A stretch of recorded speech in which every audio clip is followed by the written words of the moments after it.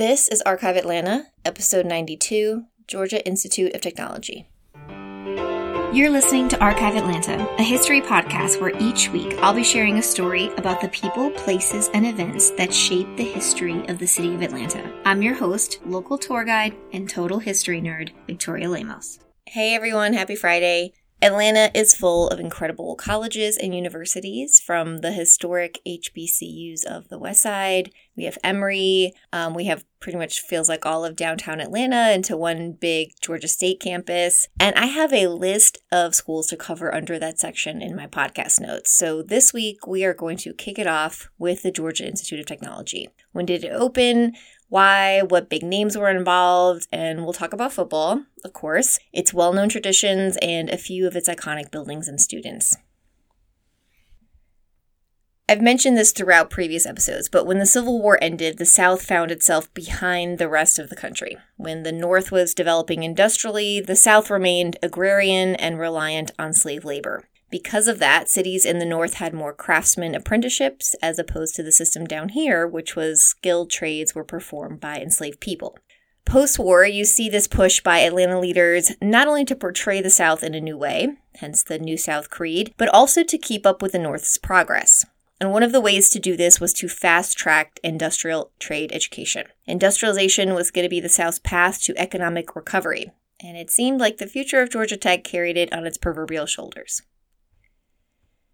In 1882, a representative from Macon introduced a resolution into the Georgia General Assembly to form a committee to study the feasibility of a technical school, and the first group met in May of 1883.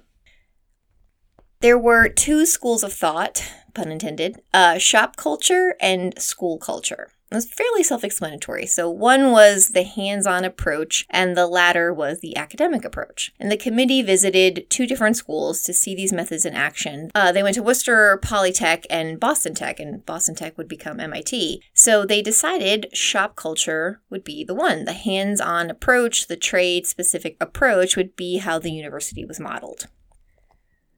In 1883, Frank Rice, a member of the legislative committee, took a trip to Massachusetts, New Jersey, New York, and he surveyed their technological schools and how they operated. He returns to Atlanta and he tells a reporter, quote, "I have always been a friend of technical education, but I came back from this trip convinced that such a school in Georgia, established fairly and run on first-class principles, is an absolute necessity to the state," end quote.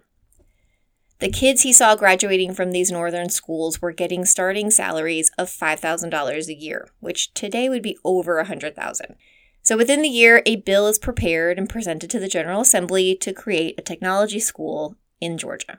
It wasn't exactly an easy sell. The bill would fail twice before being adopted. In 1885, it was signed by Governor McDaniel, and the state appropriated $65,000 for this endeavor.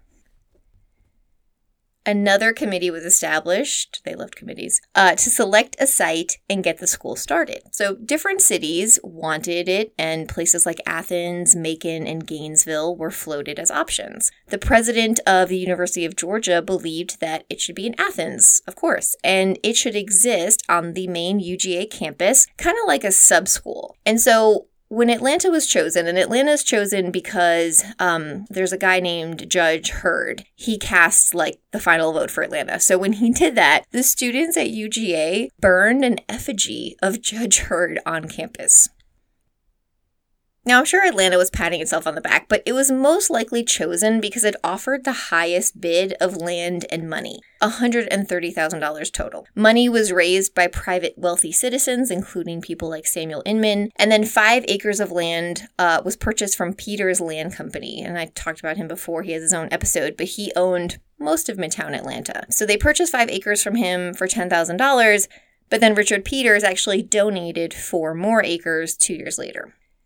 Jacob Elsis, who is the owner of the Fulton Bag and Cotton Mill, was also an important contributor to tech, and he's one of the original Atlanta businessmen in the room that took $1,000 out of his wallet to say, I'm going to fund the initial cost for exploring the school. Elsis was originally planning on sending his son to school at MIT, but he pushed for a school like this in the South. And it's interesting to note that although Jacob was so fundamental. He's not really mentioned in the histories when you read about them. He was never asked to be on the committee or the board of directors of the university, and this is more than likely due to him being Jewish. On Friday, October 5th, 1888, the Georgia School of Technology opened for its first classes. And no, I didn't get the name wrong. This was the first official name of the university, although it was sometimes listed as the Georgia Institute of Technology in print here and there. And it was also nicknamed the Tech, T-E-C-K, but pretty early on, so it was kind of funny to see these old articles when it was calling the Tech. The very first two structures on the campus were the shop building and the academic building, both designed by the architecture firm of Bruce and Morgan.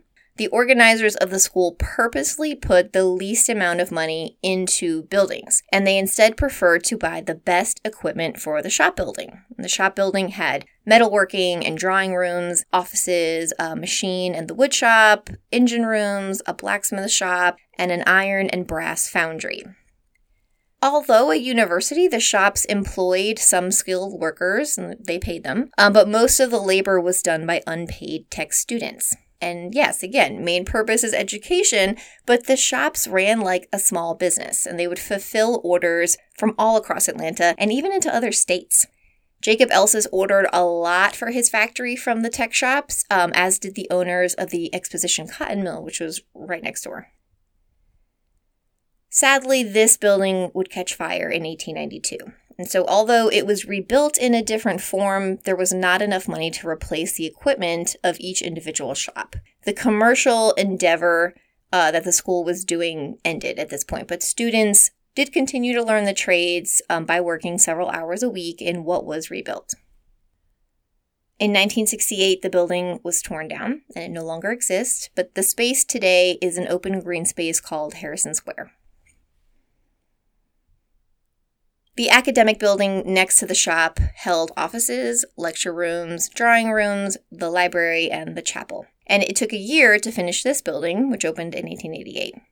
When President Teddy Roosevelt visited the campus in 1905, he stood on these steps and addressed 500 students. And those steps are still here because that building today is formally called the Letty Pat Whitehead Evans Admin Building. I might have said that wrong, but most people call it informally Tech Tower. The school's first president, Isaac Hopkins, came from Emory University in Oxford, Georgia, and he served until 1896. He hired the first professor of mechanical engineering, John Saylor Kuhn, who is credited with merging the shop culture and the academic culture. So this is where it starts to change. So within a decade of Georgia Tech opening, it starts to skew more towards the academic model. The first class of the Georgia School of Technology had 84 students, taught by 10 faculty members, and they sprawled over a few acres that were easily accessible by the Marietta and North Avenue streetcar lines. To enroll, you had to be a minimum of 16 years old, take an entrance exam, and if you were from out of state, pay the $150 per year tuition. In-state students were free. There were, however, no dorms, and residence halls and off-campus housing cost anywhere from $12 to $20 a month. Every enrolled student was required to attend weekly chapel services on campus in Tech Tower and a weekly service at the religious denomination of your choice. At the first graduation in June of 1890, the two lone graduates, G.G. Crawford and H.L. Smith, would receive their diplomas. And the school touted that next graduation, we're going to have 9 students. The one after that, we're going to have 30. So a clear sign of success. They wanted everybody to know they were growing. By the time the second class graduated, they had 8 young men, and these were sons of the big Atlanta names. There was Julius DeGive, whose dad operated the Opera House, and William Glenn, whose father was a reverend and early Inman Park resident. And Glenn was described in this graduation write-up not only as the youngest in his class, but also considered the most handsome. Now, I get really nervous when I talk about Southern college football, as I'm neither a football fan nor a Southerner. But I have only been to one ever college football game in my life, and it was actually Georgia Tech versus Virginia Tech. The school's first football team formed in 1892, and it was coached by physics professor Ernest West and Leonard Wood, who was a lieutenant and army surgeon from Fort McPherson. So you may be wondering, why is a guy from Fort McPherson coaching college football? And the story is that the team started out as a loosely organized group of students. They played their first game against Macon, and in their 3-game first season, they lost every single one. So Wood offered to volunteer to coach the team. And the following year, in 1893, was the first time that Tech played UGA, their famed rival. And I was today years old when I learned that this rivalry has a name and a Wikipedia page. So it's called Clean Old-Fashioned Hate. I'm sure everybody knows this and everyone's laughing at me, but I did not know that rivalries had names. Georgia Tech's team wasn't really good. So even though they had beat UGA and they had won a few things, it wasn't until their new full-time coach, John Heisman, was hired in 1904 that they would really take off. And so this is the 16-year career. He led the team to 4 national championships. And then the famous Bobby Dodd joined as assistant coach in 1930. And he would be assistant coach for 14 years, I think it was. And he moved to head coach in 1945. Tech's second president, Lyman Hall, was elected in 1896, and he was the one that really expanded the school programs and buildings. He initiated the schools of electrical and civil engineering in his first year, and he opened the first dormitories. My favorite story about these dorms is that Tech students made every piece of furniture inside these dorm rooms except for the chairs. I don't know if chairs are hard, but I just found that really interesting. And the cost to board was $10 for a 2-man room. And Jimmy Carter is said to have lived in the dorms when he was a student in 1942. Lyman is also credited with soliciting Andrew Carnegie's foundation to fund their library. So I talked about this in detail in episode 48, but Atlanta had several Carnegie libraries, and 2 were on university campuses. One was at Atlanta University, built in 1904, and the one at Georgia Tech was built in 1906 with a $20,000 gift from Carnegie. And the exciting part is that Tech still stands today. So Atlanta University's does not, but the Carnegie Library on campus is there. And Mr. Carnegie himself was at the cornerstone laying ceremony. And this brings me to the campus buildings. And while the school was funded by an appropriation from the legislature every year, that was never enough. And private donations were a necessity. Almost all of the building names come from people who gave lots of money from them, like the French building, the Swan buildings, and then a lot of them were named after people, so probably later on named after a former president or something. Many of the earliest structures on campus were designed by W.T. Downing, who's a very prolific architect in Atlanta, and they have been separately listed on the National Register for Historic Places. There is no way for me to cover every single building while doing them justice without this having to be a 2-hour episode. So I am going to put a link in the show notes. There is a over 300-page historic preservation report that Georgia Tech completed, and it has a really wonderful chart with all the buildings, pictures, what their names are, and what year they were built, and significance. So just put aside a few hours for yourself when you get into that. In 1904, the school floated the idea of moving to Piedmont Park, and even asked the legislature for money to purchase the old exposition grounds. So in theory, this was a perfect idea. The current school was surrounded by residential streets and main roads, and I don't think leaders thought far enough in advance on how to expand in this urban environment. So the park had 200 acres. It had a track that could be used for athletics. It was, the perfect place. I don't know what happened to this idea because it was mentioned a few times in the paper, and then it just died off. But to me, it's another funny thing to think about when you're at Piedmont Park. This could be Georgia Tech's campus. World War I impacted the Georgia School of Technology in big ways. The school received funding from the federal government. It was a ground flight training school for the Army Air Corps, and they provided classes for technical training. In 1917, 100 members of the senior class were ready to place themselves in the engineering corps. Because most young men were enrolling to fight in the war efforts, Tech allowed women to enroll in the School of Commerce, which was a night school. Classes were held in the Walton building on campus, and this was kind of the first time women were sort of allowed to enroll, but we'll get to that soon. Even the school's president at the time, Matheson, he took a leave of absence to serve in the war effort, so enrollment was sort of down while people were away. In 1918, the graduating class only had 24 of 70 men who were even present because, again, they were enlisted. Post-war, however, enrollment booms, and it more than doubles from 1916 to 1919.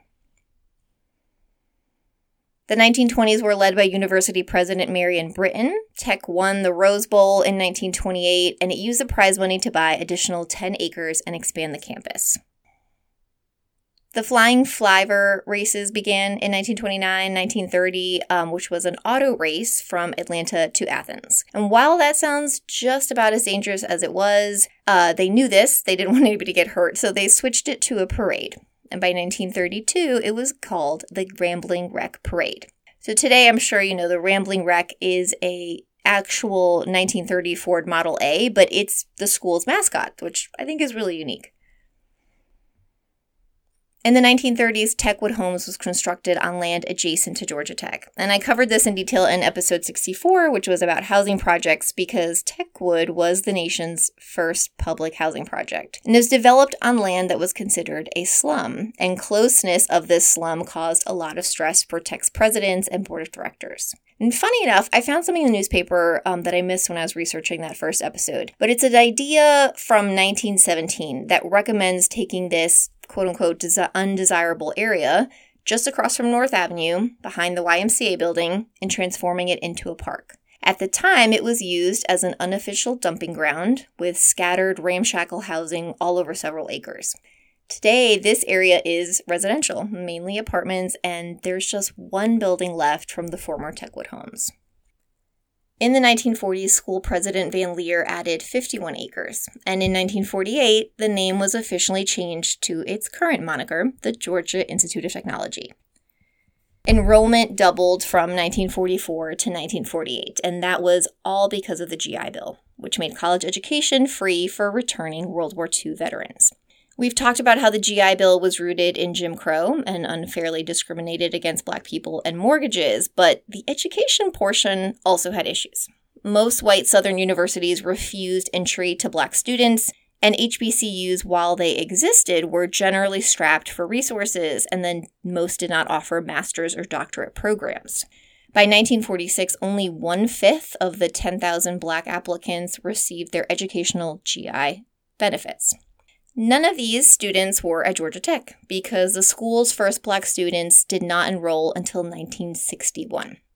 Ralph Long, Lawrence Williams, and Ford Green uneventfully enrolled at Georgia Tech, which was very different from months of protests that made that happen at UGA. What's really cool, though, is that Tech is installing, if they have not yet, a sculpture of these three men. They call it the Three Pioneers. And they also have another sculpture going up that's going to honor the first Black man to graduate, who is named Ronald Yancey. In 1952, the Board of Regents voted 7-5 to allow female students to enroll. And the first two were Elizabeth Herndon and Barbara Diane Michael from Houston, Texas. Elizabeth was living in Morningside with her 9-year-old son when she found out her husband had been killed overseas in 1944. So when Tech announced they were going co-ed, about not even 10 years later, she immediately applied for an industrial engineering major. And in her first chemistry class, she sat alphabetically next to Albert Herndon, since they shared the last name, and a year later, they were married. And I think that's the cutest story ever. She ended up not being able to graduate, but went on to teach physics and another class at, I think the Lovett School or something. But yeah, she just had a great career. The campus continued to grow, adding 128 more acres in the 60s.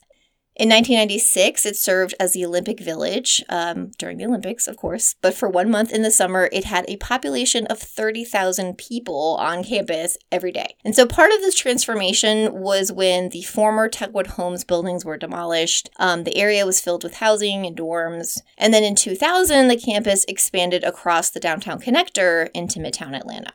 So today, the Georgia Institute of Technology has 190 buildings on about 450 acres.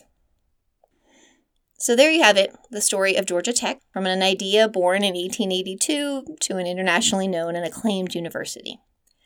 Thank you guys for listening. Remember to leave a rating or a review if you're enjoying the podcast. I'm working on some really exciting new things with this podcast. I'm going to share the first of it in next week's episode. I hope everyone has a great weekend, and I'll talk to you next week.